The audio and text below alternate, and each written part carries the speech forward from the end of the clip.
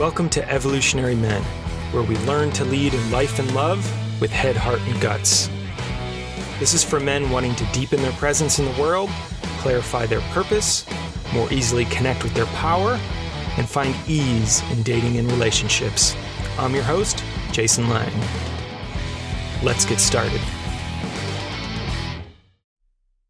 I am so stoked to be back with my co-facilitator and teaching partner, Jason Lang, in our Heart of Shadow program, focusing on male development, male brotherhood, men's work, our deep dive into deep connection, and in a certain sense, world work, working with men, with women to evolve, to grow, and to heal. And Jason and I this is one of the topics we work with in Heart of Shadow is sex and sexuality. And today we're going to be looking at taking charge of your sexual charge. And this is something Jason and I have done a lot of personal work on, and we've worked on it with each other in our men's group.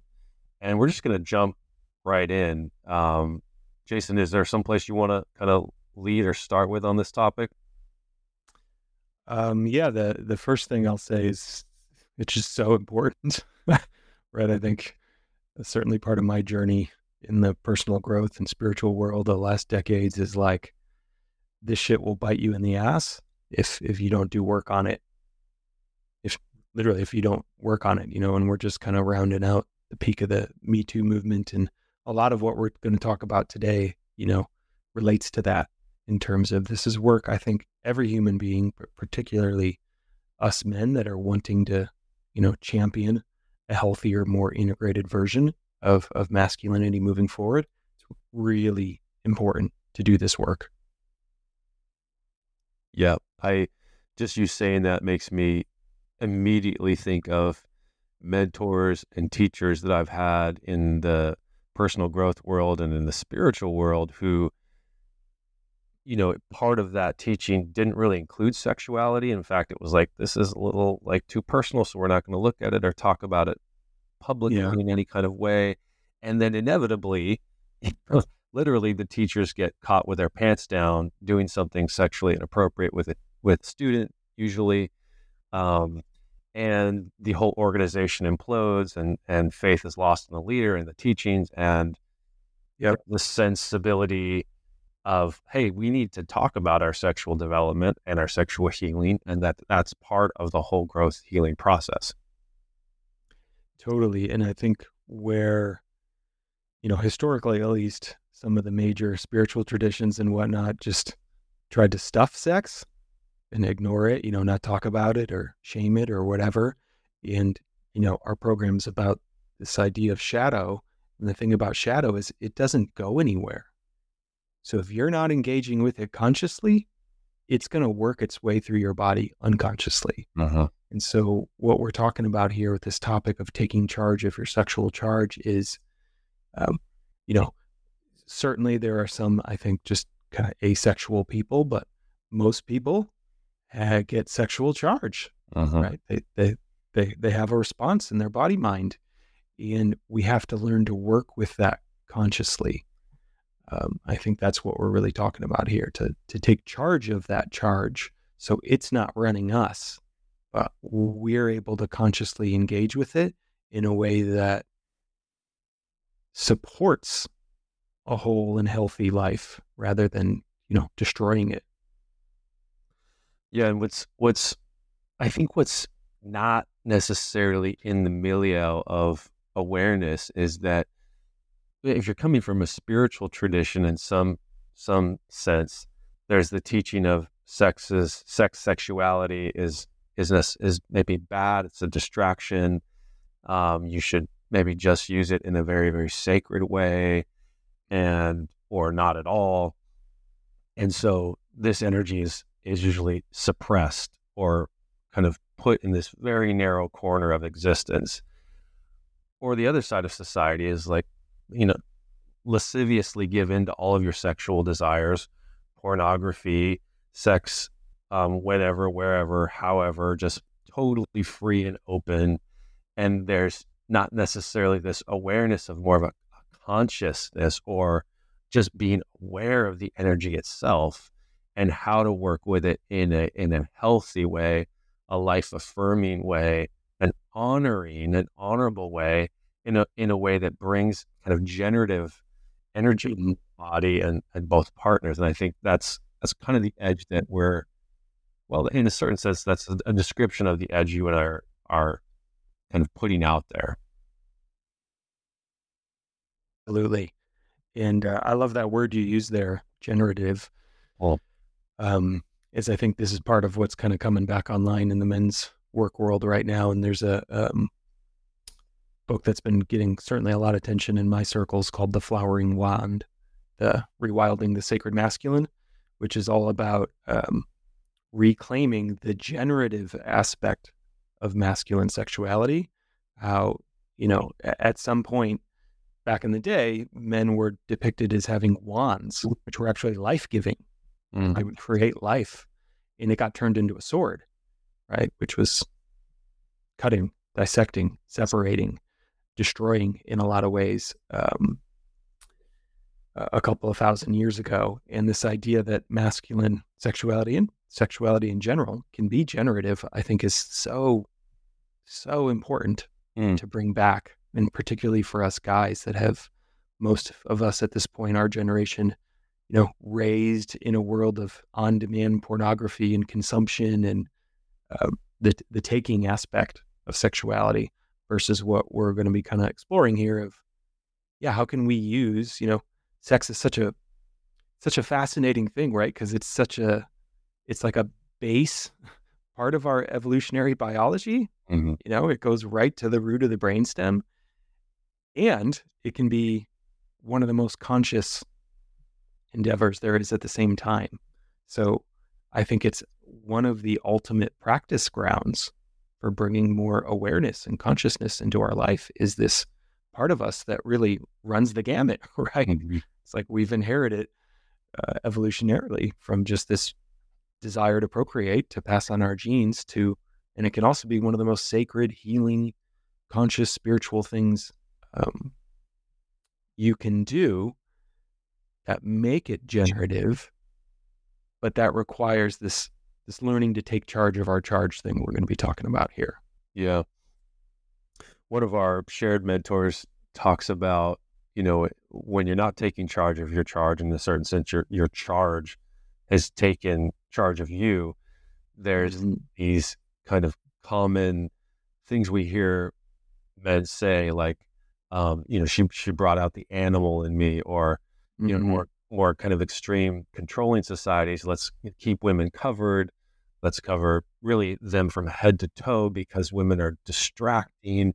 Women have a power over men. Their sensuality, their beauty, brings out a side of men that men can't control. Men have no control over their charge. So women should cover up. Women should be conservative in their dress. I remember dating someone in my 20s, and she had a short shirt on, so her her belly button was showing, and her father's like a traditional family from Eastern Europe said, your midriff is showing, honey. You need to cover up. And this was like in Los Angeles in the 2000s. And I was like, what? What's going on? This is kind of extreme in a certain sense from the culture I was raised in Southern California. But these are some of the beliefs that are still very much out there of, cover yourself up. Or, if you're, like in extreme examples of she's asking for it. She really wants it. You hear these, this kind of language for men when women dress in a certain way where they're showing their curves, they're showing their skin. And, that's kind of the default message, if you will, around sex and sexuality in or at least part of the message. Yeah, I think that's right. The idea is like, it creates this weird kind of victim narrative for men, right? That we're helpless, we're overpowered. There's nothing we can do about it. And, it can be intense and real. Certainly, I've absolutely had the experience in my life of, what happens when we switch from the prefrontal cortex there to the more kind of reptilian brainstem, and like, ooh, how did I get myself in this situation? Like, was I fully online for the experience I just had? Definitely had a few of those moments. Like, so I get it. But that doesn't mean we can't take responsibility for it. And that's what we're really talking about here is we're not helpless as men. Uh-huh. And, I think part of what we're going to explore today, you and I in particular, is, spiritual growth oriented men who like all the wild stuff that's possible in that world Mm-hmm. and want to be anchored in like the real world of, how do we live healthy lives of integrity with families and spouses and long-term partnerships at the same time. And I think that's going to be a unique thing, we can talk about here of, as men who are in committed long-term marriages, how do we work? Literally, how do we work with that energy of feeling attraction for someone else? And what does that mean for our relationship? And I think that's part of what the healthy masculine is having to negotiate here and figure out of, how do I not cut it off and dissociate? And how do I not become overwhelmed by it, right? And totally fused by it. But what's that sweet spot in the middle of being in contact with it and still being able to consciously respond? Yeah, this image is coming to mind of, I was raised in kind of a Hindu mystical tradition, meditative tradition. And so these images of different Hindu gods and their kind of mystical interpretation. And there's this image of Ram and Sita, the lover and the beloved, male and female consort of the divine. And there's this image of Ram, he has his hands around Sita's breasts. But the teaching is, if you look at Ram's face, he has no affect. So he's not aroused at all by this. And he's not, you see no kind of interest in his face at all. It's just like this detachment that he can be, physically, embracing his beloved and have no sexual charge that's visible in this depiction. And of course, being raised in that kind of environment, it was very confusing because I was kind of taught in a certain sense to renounce sexuality and to just be anchored in God's love and the divine source of consciousness. And, personally, my journey has been to awaken to my sexuality. I certainly had experiences as a young teenager, wanting to find porn at that age. There was no internet, so it was trying to find Playboy magazines and that kind of thing. But as an adult man, I've had to kind of awaken my sexuality again, because I've done so much meditative work that I largely have had it shut down. And getting married and having children, how to get into a relationship with my sexuality in a healthy way, and in some ways being afraid of its power, really. So I've had this journey of like, okay, how do I step towards that edge, and discovering, wow, this is probably the most powerful energy in the physical realm that a human being can interact with, mediated through the body. In a certain sense, all of the spiritual power that moves through a body, it largely moves through the sexual expression, if we want to name it something. It is so powerful, and challenging to stay with, and to not lose consciousness, or to not, for my case, to kind of go into a dissociative state, a number state around it, because I guess I'm afraid. I'm afraid to have been afraid to really embody that. And I guess I'm naming it. This is hard. This is a challenging domain. It's not just like, oh, nailed it, got that one. It's online, easy, done, and off I go. Yeah, I think this is why it's so foundational and why it can,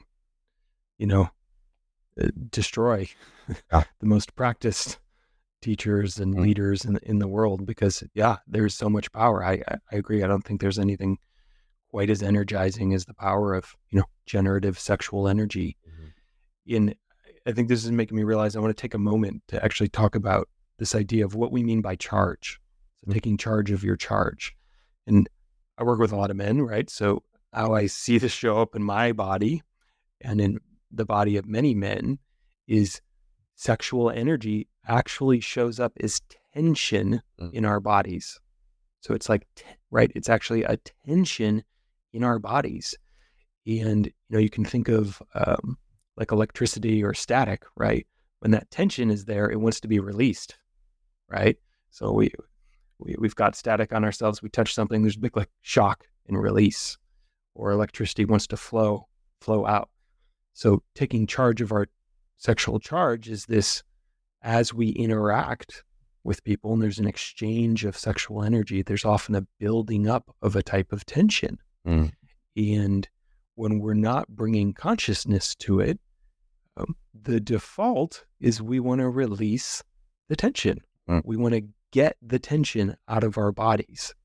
And I think this is where we can sometimes feel overwhelmed as men, or just have this drive to ejaculate off the tension through, whether that's masturbation, whether that's with a partner, whatever that might be.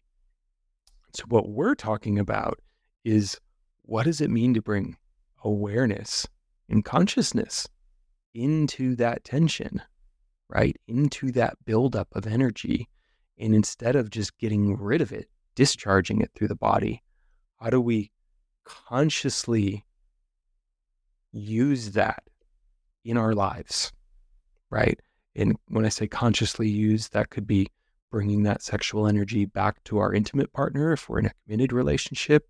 That could be through work or sports or achievement, or, as I work with a lot of my men, around creativity, like actually creating something that's, our sexual energy is a creative energy.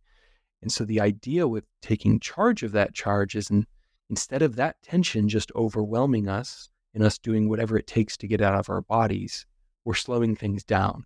And we're choosing, okay, what do I want to use this, and literally this energy of creation, this manifestation for, and where do I want to bring it, apply it in my life?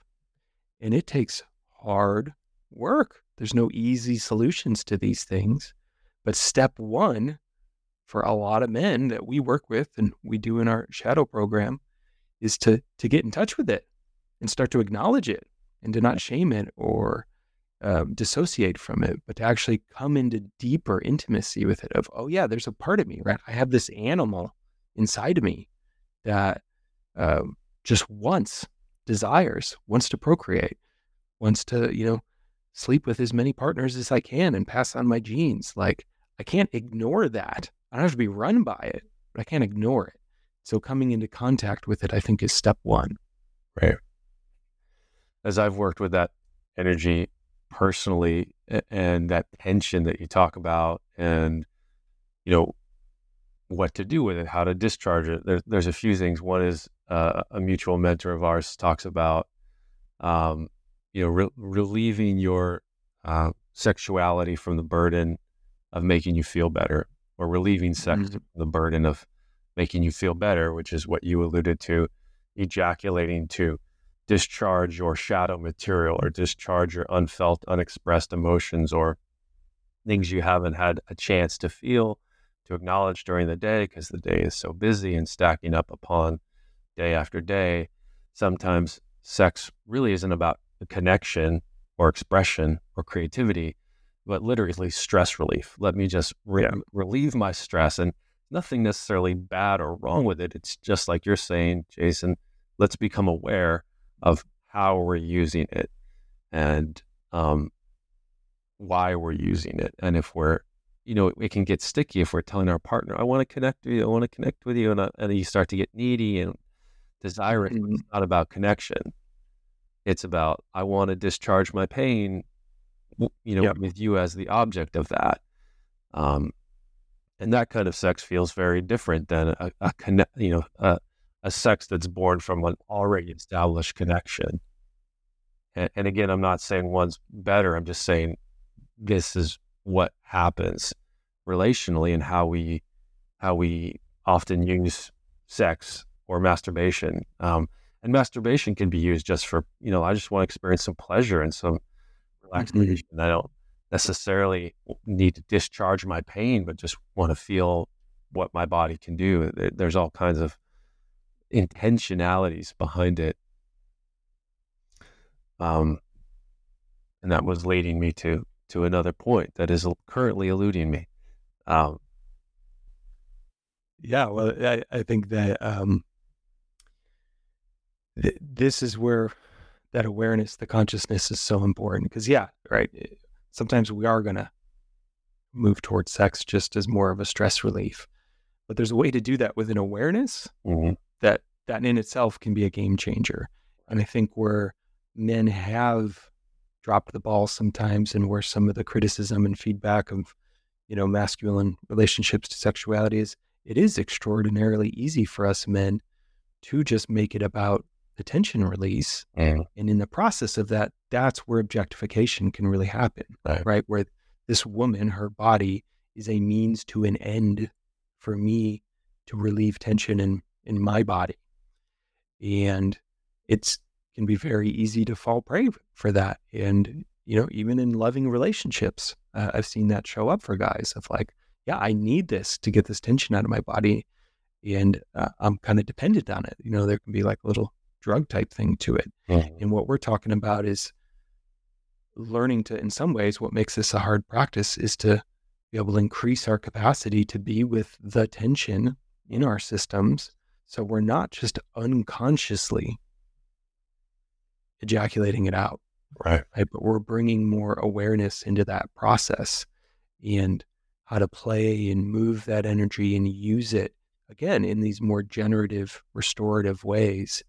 And a lot of men, whether it's religious or cultural or whatever that might be, that I work with in particular these days, the pendulum has kind of swung, right? From the kind of macho jerk to more the nice guy of, ooh, yeah, like I don't want to, I've seen, I've been told my whole life and shown evidence for how damaging male sexuality can be. So, I'm going to pull away from that a little bit. And that can also have, destructive elements to it, because then the men are kind of dissociating from something inside themselves. Right. And what we're talking about is learning to engage with the full spectrum of it, to be able to embrace it radically and the power of it, and still, connect it to an open, sensitive, loving heart where it doesn't overwhelm us, but we get to create with it, so to speak. Right. Yeah, brings to mind, that edge that you and I are pointing to of this place. It's not even really in between. It's this almost third state of consciousness where it's not so much that we're trying to penetrate our energy into something.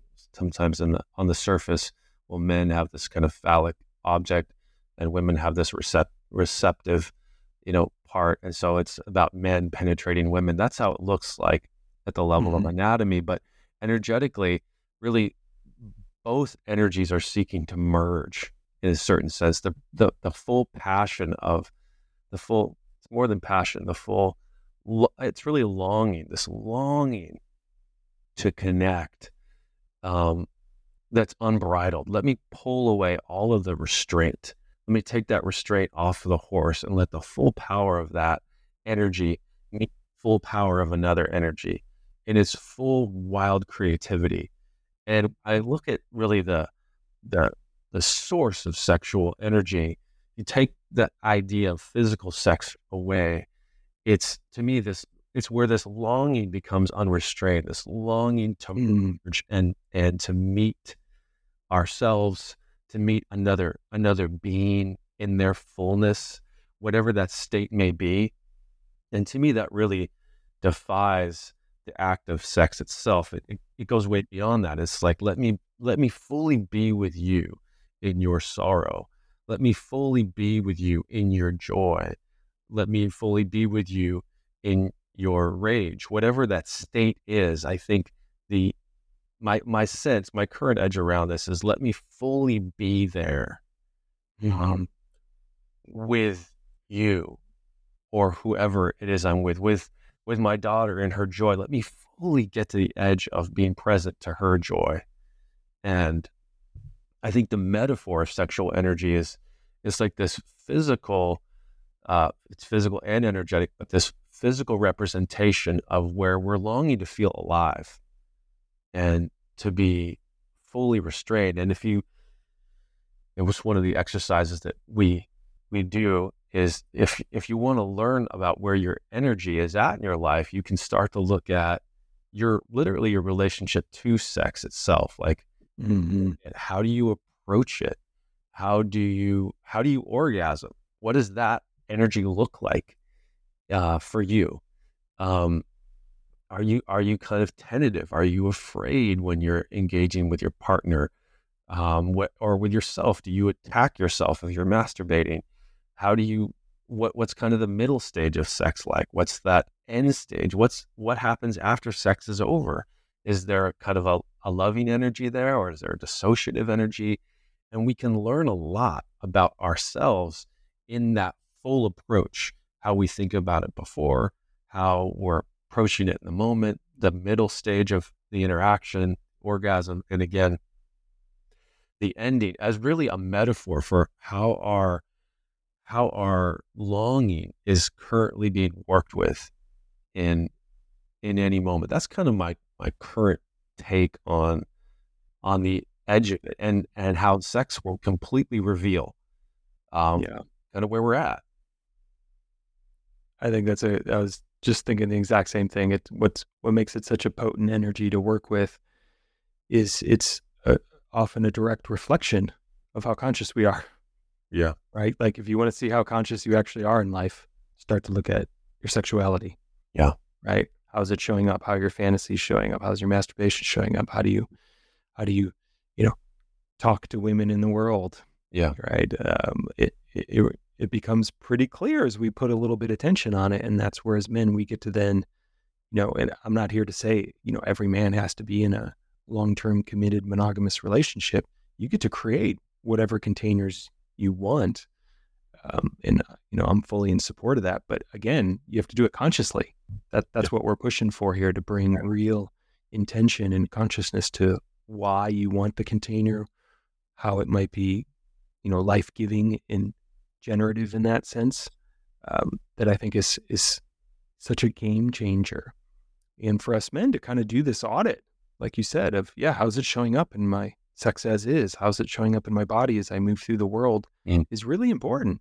Because, in some sense, I don't think it's ever been harder than this moment in time to take charge of our sexual charge, as, we live in a hyper-commercialized, advertising-driven, sexualized world where, social media and mobile phones have only accelerated that, where, really at any point on demand anywhere in the world, you can have like an endless stream of the most attractive people in the world coming at you. Right. And, as men and as humans, we haven't really developed the antibodies for that, right? It's like we don't have that mechanism online. So men were really having to figure it out. As someone who dealt with porn addiction in my teens and 20s, like it's a real thing, right? And it happens to a lot of men now. Right. And that's another version of this taking charge of our charge, where the charge can really easily overwhelm you in your life, and bringing consciousness to it, doing the hard work of really kind of digging in. It can be a little uncomfortable. It's not necessarily easy, right? I think on that note, Jason, this is one of the topics that's kept largely in the shadow of the social environment, and when it does get talked about, it's whispered about. Do you look at porn? Like, what do you? It's not something that's open, because there's shame around it, because there's so much judgment around it.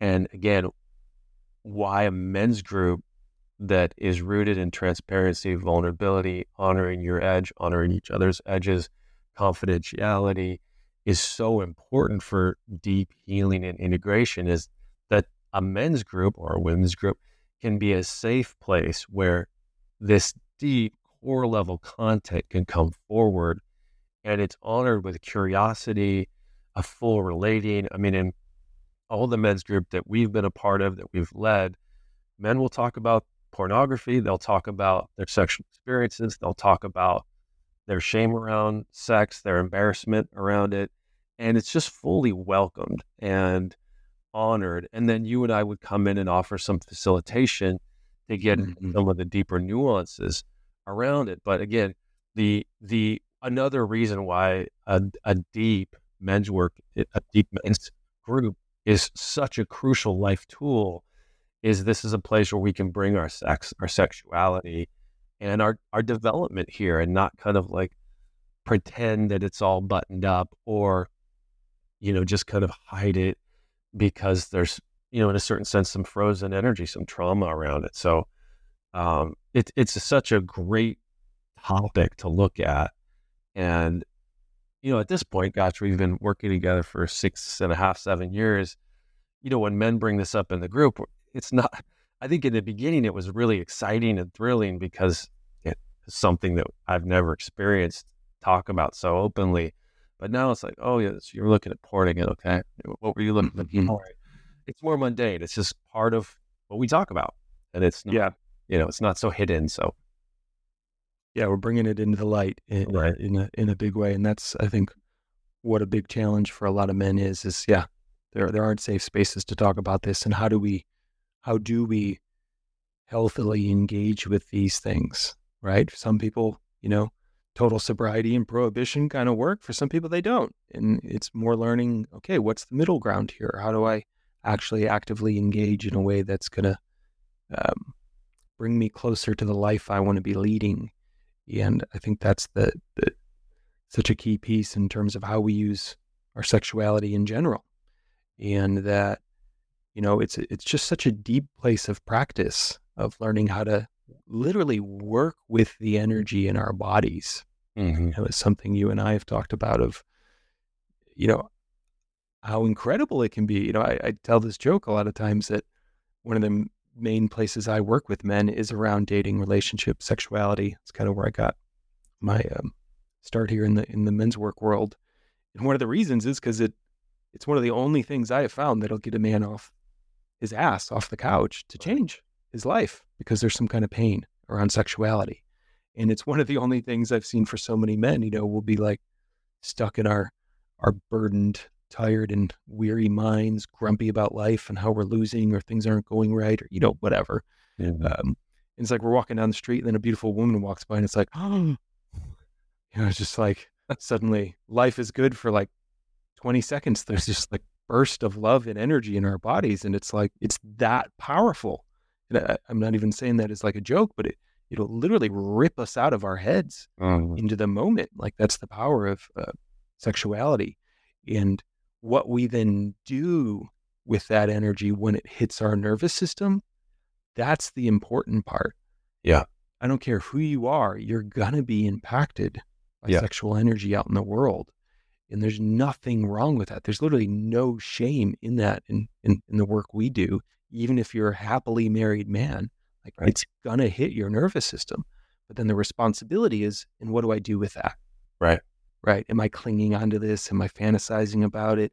Am I secretly changing my walk so I can see this woman, every week or something like that? Those are the places we want to then kind of dig in a little bit and find out, is this a constructive use of this charge? Or is this some shadow element here of, I have a need and I'm not getting it met in some way, so I'm going to kind of try to legally get it outside or in a different way. And that's where, again, the power of a men's group can be so important and so transformative to have men help you kind of just dig into all that and find that place of integrity for yourself so that you can move through the world fully able to engage with your sexuality without shame, right? And still being in integrity with whatever life you're living. Yes, you're kind of leaning into a more apropos topic of, you and I are married, we have kids, and we deeply love our wives, and we're leading men's work, and we're leaders in the world of development, healing, sexuality, kind of an integral model of health. And we can appreciate a beautiful woman and the energy she brings, and how do we work with it? It's kind of what you're looking at. And there's the temptation here to prescribe a formula, or to kind of recommend an appropriate dosage, which I think in more of like a pop prescription, would make sense. But what you and I are really pointing to is how do you work with it in any moment? And, what are some of the red flags that you might be taking it a little too far? Simultaneously, what are some of the red flags you might not be engaging with it enough? Like if you don't engage with it, the tendency is to become deadened. Yeah. If you ignore a woman and her beauty, if you ignore your wife's beauty, if you ignore beauty, period, it's deadening. And I remember, for not recently, but maybe 2-3 years ago, that was part of my inner work, is just to kind of see beauty again, not just in women, but in life.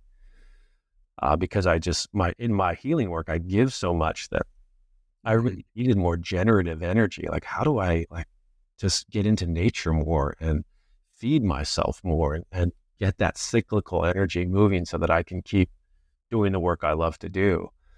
But I think that's good for us to look at, is what are some of the red flags of not looking at the energy, not drinking it in, and where can we take it too far? Like I think you mentioned, am I changing my walk to work? Am I perseverating on this woman and her body parts for hours after I interact with her? Yeah.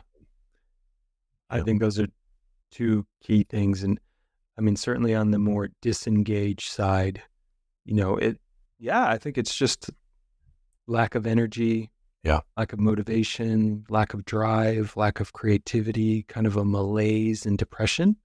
I've seen, come over men before. And, in particular for the kind of nice guys I tend to work with, a disconnection from just some of our vitality, life force, and power. Like it's just feeling of kind of, diving into life. When we're disconnected from that, there's kind of just like a flatness. Yeah. Right? Like everything's kind of okay, maybe literally like a little soft. Life might feel a little soft in a way of just like, yeah, it's okay, it's easy, but I'm not like inspired. Yeah. Or, feeling, my heart beat literally in some deep ways. Not feeling alive is something I've really noticed with a lot of men. I think as men, this is generally true, as men approach latter 30s, early 40s, there is this kind of mid-ground of life where we have to decide, are we going to start to give in to the inertia, the gravity and oxidation of life? Are we going to kind of slowly walk towards the end of our physical life? Or are we going to regenerate our lives? And this is where we would see like a midlife crisis, where you get the sports car, you get divorced and get the younger wife. Like you kind of consciously will search for that vitality again, but have a really destructive wake in the process.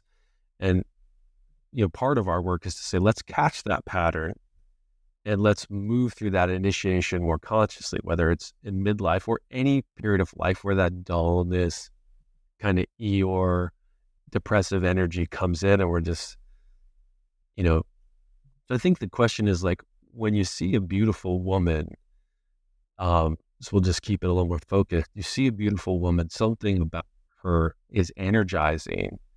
And there's the rule, well, don't objectify a woman.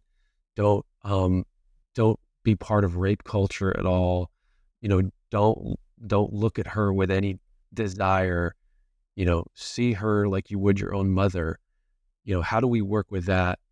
All of that programming as a nice guy to go, well, I have to restrain myself and utilize my balls and my penis and not let myself feel any attraction. I don't want to be a dangerous man. And there's a whole belief that creeps in there. Yeah, and this is definitely something I work with men around and have, gotten to talk to women around, and when we disengage in that way, or we stuff it, or we numb out to it, or we pretend it's not there, that's often actually, in an odd way, what can cause some of the biggest creep factor. Yeah. Right? Like, because there's a divergence between what's happening in our body and how we're showing up, and it can be uncomfortable.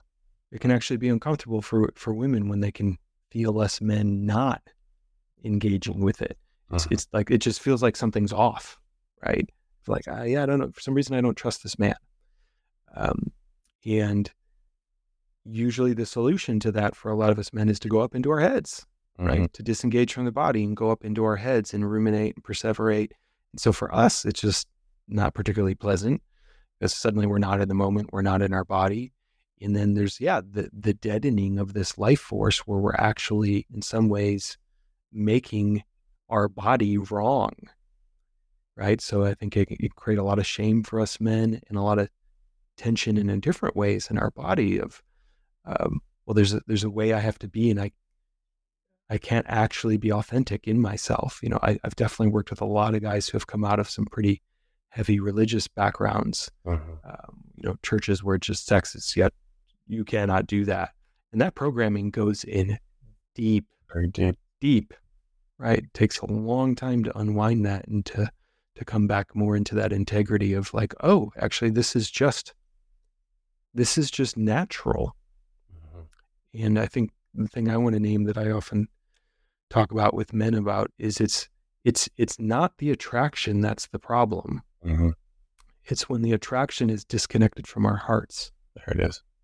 Right? Because that's when we can objectify. That's when we can rape. That's when we can cause damage. That's when we can destroy our marriage. But when the heart's online, it's a whole different ballgame of like, wow, this woman, is gorgeous, and I'm feeling an incredible blessing of energy in my body right now. Right. So it's feeling that is how I tend to work with men around it. It's feeling that energy, acknowledging it, breathing it. And then also realizing there's a human being attached to that body. In the case we're talking about here, kind of the hetero side of, it's a woman who has hopes and dreams and has had her heart broken and wants things and has good days and bad days. She's just a genuine human being. So remember that, right? Just remember she's a human being, and who's got her own life going on. And when we can remember both of those, I tend to work with it myself as like to literally take it as a blessing and offer it back of just like, wow, thank you. Just thank you for blessing me with that energy. Like, I hope your day is awesome. Just might happen in a couple seconds in my head, but there's like an acknowledgement of the gift that's been brought to me of literally energy in my body, which as a, near 43-year-old man, like that's becoming more sacred by the day, right? Just to have energy and vitality in my body. So not disconnecting from it, but not also obsessing over it, right? I think that would maybe be the other side of things, at least as I work with it and believe in it, is like, what's the half-life? There it is. So, right, what's the stickiness quotient? Like, can I just breathe that energy through in the moment and then, let it pass? Or do I start to ruminate about it and fantasize about it and think about body parts and things I would do? And, there can be a time and place for that in a healthy consensual relationship, but this is where that half-life piece, that stickiness piece of like, ooh, what would my partner think if I was thinking about this right now? Or even if you're not in a partnership, like, is this a moment I really want to be engaging with this energy? Or is it kind of colonizing me in the moment? Which certainly was something with me, as I wrestled with pornography, was finding pornographic imagery coming into my mind, and times I did not want it to come into my mind. Right. Like, I have other things I want to be doing here, or this doesn't feel appropriate. So that half-life thing, I think, is the thing I just kind of want to point out. I love that. And how I think implicit in that, you're pointing to where an energy that can be, let's just keep this example, a kind of sensual, sexual, or just a beautiful woman, how that can be so generative to appreciate, to breathe that energy in. And then if in the second moment we then attach. That's it. We attach and then we want to replay it over and over, it becomes more addictive. we get that dopamine hit, and then we want it again and again. And it's not necessarily about the woman anymore. It's just about, I want to feel good. I want to feel alive. And you get that diminishing returns of well-being. And I think the mixture here of, getting the sexual energy to be healthy, your purpose is on the line. You're satisfied with your work, your exercise routine is there, your diet routine is there.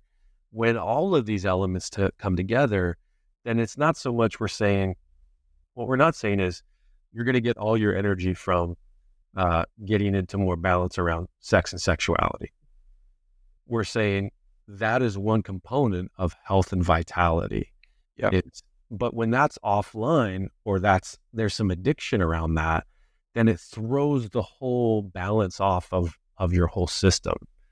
Whereas there's either like a drag, or there's a hyperactivity in the realm of sexual energy that just makes all the other, like you say, it creeps into your purpose around your work.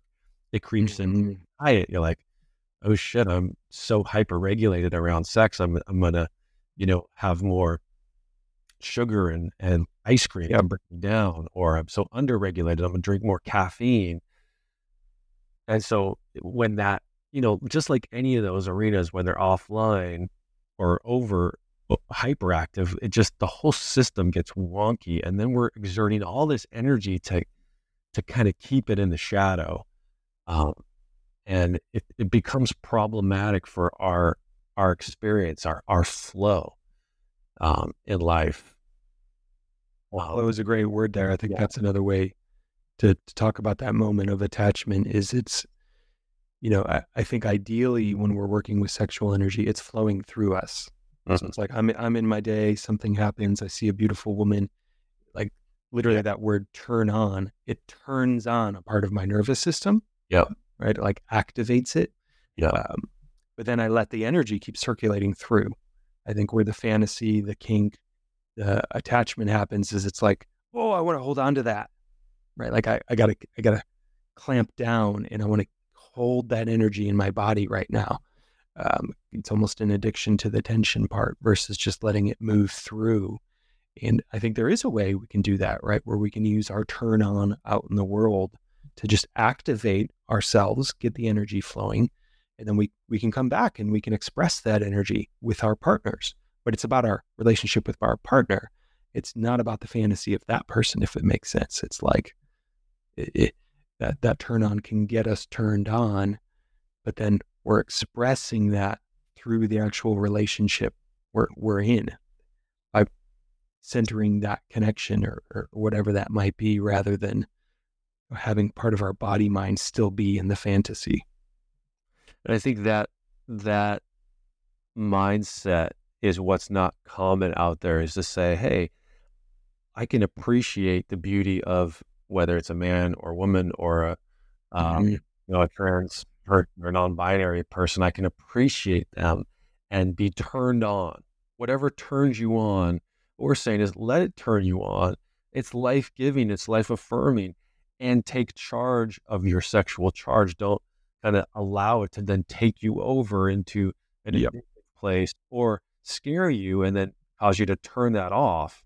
And then there's this, I think the other thing I'm feeling and experiencing is that there is an energy we get from whatever turns us on that we don't necessarily get it from our career purpose or our time in nature. Those turn us on in different ways, or our exercise or eating a delicious meal. We get turned on in different ways. Our nervous system, our heart, our mind gets turned on in different ways. And this is a unique area we get turned on.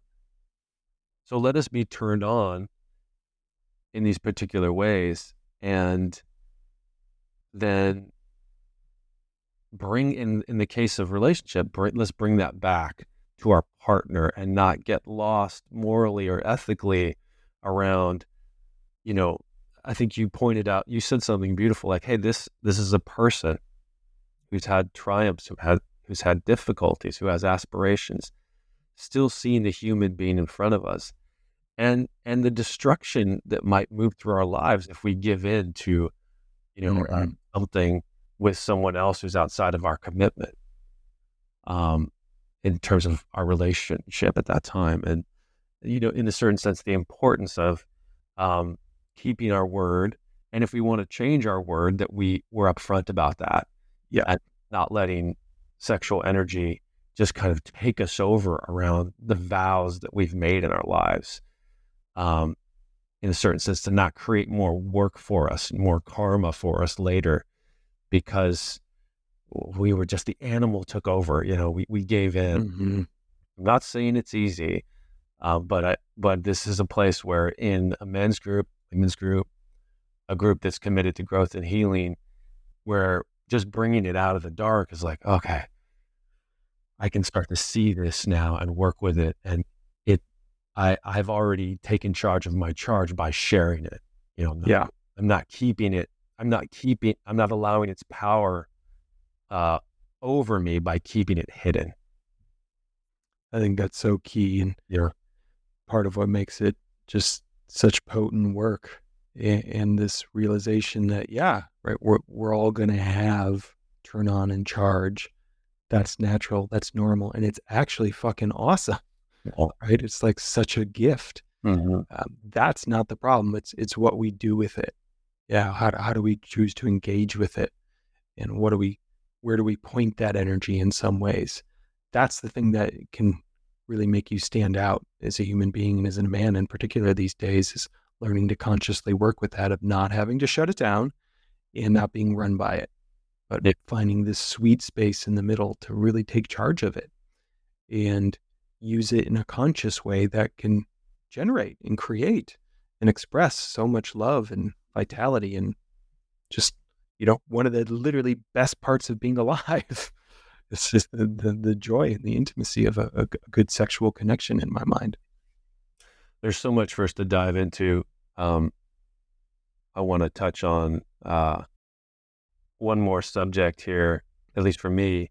What happens when, let's say, we become disconnected in our relationship, or just disconnected in life? You don't feel a sense of purpose. Like I've when things aren't necessarily connective in my marriage, where does my mind go around?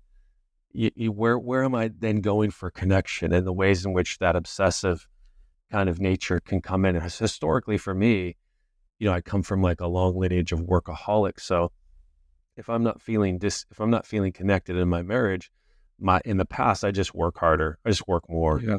And in a certain sense, I become more numb. And there's a sense of, well, I don't need connection. I don't need sex. I'm just going to serve. I'm going to be a servant. And then, I just have in the past just gotten kind of drier, and I stay kind of spiritually inspired, but my physiology I get really exhausted. And I've found that allowing myself to wake up to sexual energy and to appreciate my wife and to get into a better sexual relationship with her, with myself, ultimately, I feel so much more energy. Mm-hmm. But when I'm disconnected, that's been one of my patterns, is to just bury myself in work, which is very common for men. And I think one of the other patterns can be, you get disconnected from spouse, that you start looking at other women. And one of my mentors says, well, you can't get everything from your partner. But it's not so much, well, then go get sex from another partner. It's like, well, let's slow this process down a little bit. And this might be something of, look, maybe I need to talk about this with my wife and really soften our marriage, that, where are we disconnected? Why are we disconnected? Is she too busy? Am I too busy? And so this can be a place where we start to hide it a little bit. Like, oh, my marriage isn't flowing, so I'm going to start looking at other women, start talking with other women, and maybe getting fulfilled in this way, and starting to maybe create some energy out there that I really need to be putting into my marriage. But for whatever reason, I may not be, circumstances, maybe I'm afraid to bring it up, etc. But this can kind of creep in through a long long-term relationship. It's not so much, hey, I've got it down, you know, Mm-hmm. it just, It's you got to work it. you know, work. I think this is such an important topic. I mean, for single guys out there, this is why I think something like the Heart of Shadow or doing some shadow work around your sexuality can be such an investment in your future relationships, because the clearer you are about your sexual life, your sexual expression, the easier it's going to be to find a partner from the get-go who you have some shared reality around, your values around sex. That was something certainly my wife and I synced up on early on. She had been married before in a sexless marriage, and she was like, I'm not doing anything unless there's a thriving sex life. Like, this is a non-negotiable for me. Yeah. Like, we have to have regular, sex, and I need a partner who values that. And that was something really important to me. So we have some shared reality around that. But sometimes, I'll work with men who didn't have that and who have an awakening, but their partner's not there. And that can be really painful. Yeah. So point just being, if you have the luxury, if you're not in a relationship yet, doing this work early can make it much easier to attract a partner who you're going to have that similar set of values around. And then for those in long-term relationships, I consider sex like the canary in the coal mine. When that starts to go, that's the first sign that, stuff often is not going well in the relationship, in my mind. Because in my experience, and if my wife was here, she would agree, like, the difference between when we're sexually connecting and when we're not is extraordinary in our relationship. And what I mean by it is it's like to use the right term here, it's kind of like an all-purpose lube. Like, it just gives us so much more breathing room in the relationship. Like, all of our stresses and tensions and the ways we might nitpick each other, be unhappy. Like, when we're connecting, we have so much more space around that. When our sex is online, we have so much more space. When it's not there, those issues become even more acute. It's like, it's just so much harder to deal with them. It puts a lot more stress on us. So it's like something we work at. Like, if one of us notices or we are disconnected in that sense, to really prioritize it and center it and bring it back. Because if it's not there, then that is also where partners can start craving certain energies. And if we're not getting it in our relationship, our body will try to find it somewhere. Yeah. That's what makes this, the shadow piece. It'll try to find it on Instagram. It'll try to find it with our coworker. It'll have certain fantasies. And we can't get everything from our partner, but for people that are in, committed monogamous relationships, there's ways you can work with that, right? If you notice you're craving a certain type of energy, it's extraordinarily vulnerable to lead the conversation in your relationship of, I notice this is something I'm feeling a desire for and wanting. How could we explore this or co-create this in our relationship, right? And that's going to be a negotiation, right? Doesn't mean your partner's going to be a hell yes to every single thing you have, but a good partnership, you're going to learn to work with each other, to offer each other that type of energy. It's one of the generous things I think we can do in relationship. So then we don't have to seek it outside of it. And it's that seeking it outside of it that's where, it's just where all the problems can happen. Because again, if it's in the shadow and we're not conscious of it, how many men have fallen for the belief, if I leave her for her and do this, it's all going to be magic and better. And then they do it. And then lo and behold, what happens? The same relationship patterns show up because there's unhealed, undealt with trauma or shadow in their body. So they're going to bring it to any relationship they get into. That's right. And implicit in what you're saying, what you're pointing to here is that when we bring, we're bringing something to our partner, craving this energy, that we're engaging in a conversation, you said a negotiation, of, here's what I'm wanting, here's what I'm desiring. And there's also an openness to go, and, where's this coming from in me? Yep. What's this, is this something that's like really kind of missing in my life? Or is there, something I'm not looking at that I'm wanting to cover up, again, trying to discharge my pain through sexuality, through orgasm? Or is there just something that's not really flowing in my life or my marriage? And I'm in partnership. This is one of the cliches that can show up in particularly new age work, spiritual work, is that I am creating my reality. So if my partner doesn't want to have sex, I should just accept that. And I'm creating that. And what we're saying is, no, you don't create everything in your life. You co-create, you generate things. There are certain things you can create. There's other things that other people are creating and they're interacting with your creation. And so this is a negotiation. We were part of deep shadow work and relational work is that you're taking the risk, you said this, Jason, to be vulnerable and to share and to say, hey, I kind of like, I want to experience this energy.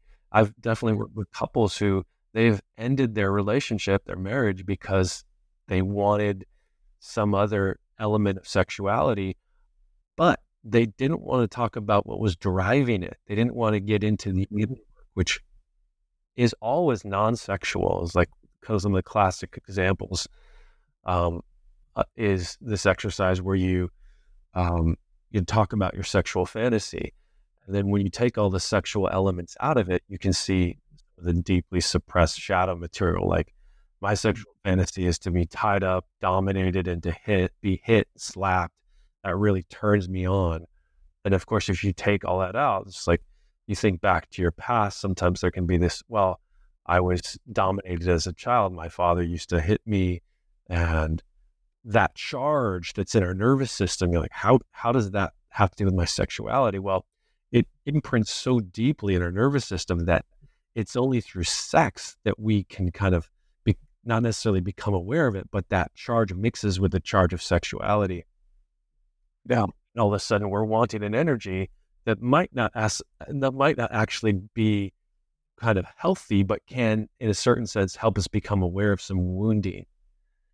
And we're taking kind of a deeper slice there, but that's part of the invitation. Is sex asks us or invites us to look at the deepest ways we've been molded and shaped. And as we face that, we become freed into a sexual relationship that's much more generative and healthy and expressive, as opposed to kind of locking our wounds in place and moving us into these places that, are in a certain sense reenactments of our unprocessed adverse childhood experiences.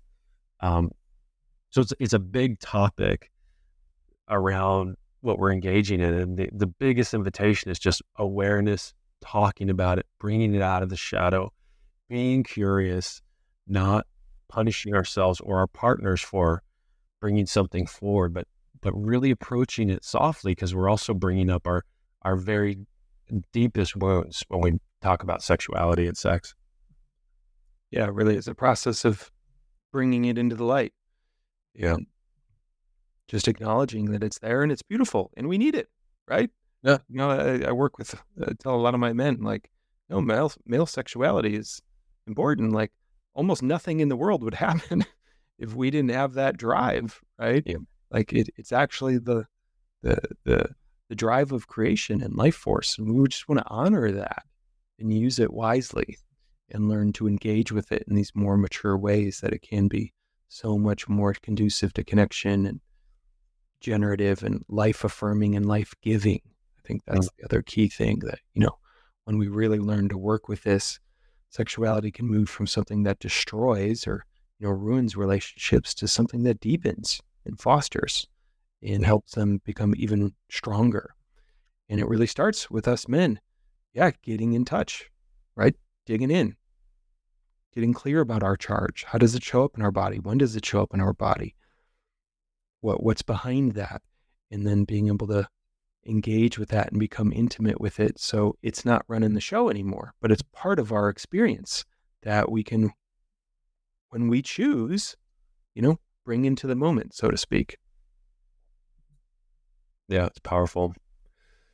We kind of sent it on this one. There's some really good content in here. Anything else you want to touch into, Jason? I think that I feel like we covered quite a bit, actually. Yeah, that was thorough. We have our next cohort of Heart of Shadow, which you can always check out when the next one's launching at heartofshadow.com. But at this moment in July of 2023, our next one is starting September 5th with a retreat in October. There it is. And all the information there is at heartofshadow.com. We have our early bird price up through the end of July. We have a couple scholarships for BIPOC individuals. Our previous group is our current group is alive and strong. These guys meet, I think they meet weekly. Just a powerful inspiration to me. I check in on the group pretty regularly, and I'm so heartened by their work. So if you're looking for deep community to support you, I'm talking to some men here in Eugene about the program, and like Jason and I said this time, there are just things that we won't bring forward in life because there's never really been permission to do so. Socially, in terms of our family of origin, it's hard to conceive, but this program, this community that we're building is a place where things you couldn't even imagine talking about are invited to come forward, and not just talk, but felt and expressed.